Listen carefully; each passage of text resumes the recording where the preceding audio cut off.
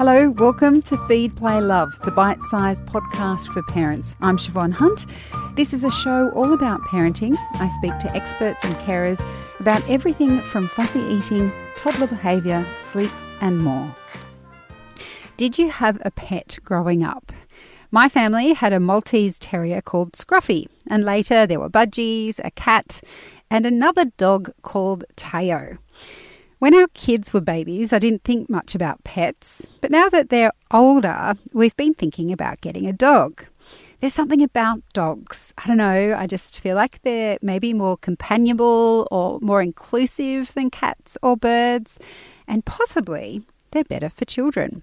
Katie Hunter is the founder of Dogs for Kids, a not-for-profit organisation that trains assistance and therapy dogs for children. Hi, Katie, how are you? Good, thanks. Did you have a dog growing up? I did, but not until I was a lot older. So our first pet dog was when I was 14. Wow, that is a lot older, isn't it? Yes, it's a lot older than most. So were your parents making you wait until you could look after it responsibly, or? I think so. I'm not sure they were ever really into animals. But at 14, I think that me and my siblings managed to wear them down a little bit. Okay. Obviously, your organisation is quite specific. It's looking at supporting children with dogs. But do you think generally, overall, that dogs are good for children, whether they have a special need or not? Definitely. I think it's the best thing to add into a family. They work well with kids. We tend to play a lot. We need a friendship, and there's that unconditional love that realistically you won't get anywhere outside of your family for a child. And so dogs expose them to that in a different way. And I think we can also use them to teach kids a lot of things as well. So, if I think back to, my growing up, with our first dog, I was the youngest of kids. So it was when my siblings were growing up and moving out. So I had company, but I also learnt to look after something. At 14, I think when you're younger, you can't learn to look after something the same. But as you get older, it does become that. And they can get you through some tough times, especially when you're growing up and going through teenager phases and feeling lots of different feelings. So with my family, our first dog was from a pound. Well, that's what we called them at the time. And now that we're thinking about getting a dog for our family, I'm thinking, should we go to a pound, or are some breeds better than others for kids? What's your take on that? I think it's less about the breed and more about the personality. But that's the challenge, because we don't always know what a dog's personality is when we first meet them. If they're a puppy, they're much like our children. They are still growing and developing their personality. So I think it's less about the breed and more about that. That makes it a little bit harder for some. But I think there are good dogs in every breed, and some dogs that just aren't to be around kids. They don't enjoy kids. Therefore, it's actually better for them not to be around kids. And how do you tell that when you meet a dog? Do you need to spend a certain amount of time with them? And if you are going to do that and try and work out if they're right for your family, what are the sorts of things you should be looking for? That's a really hard question. And I think, yes, you definitely do need to spend some time with the dog.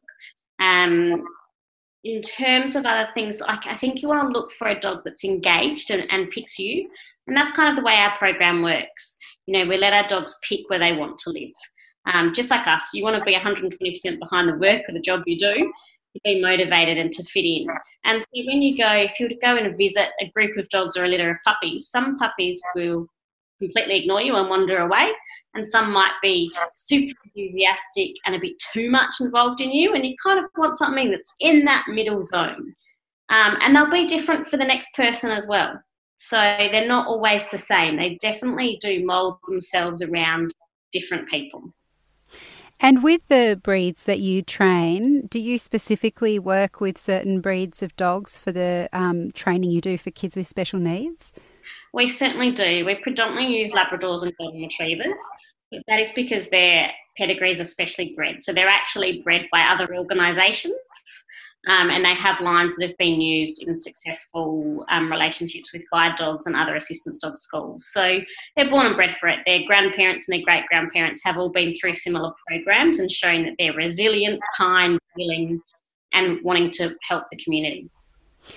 And how do you find these dogs help with children with special needs in particular?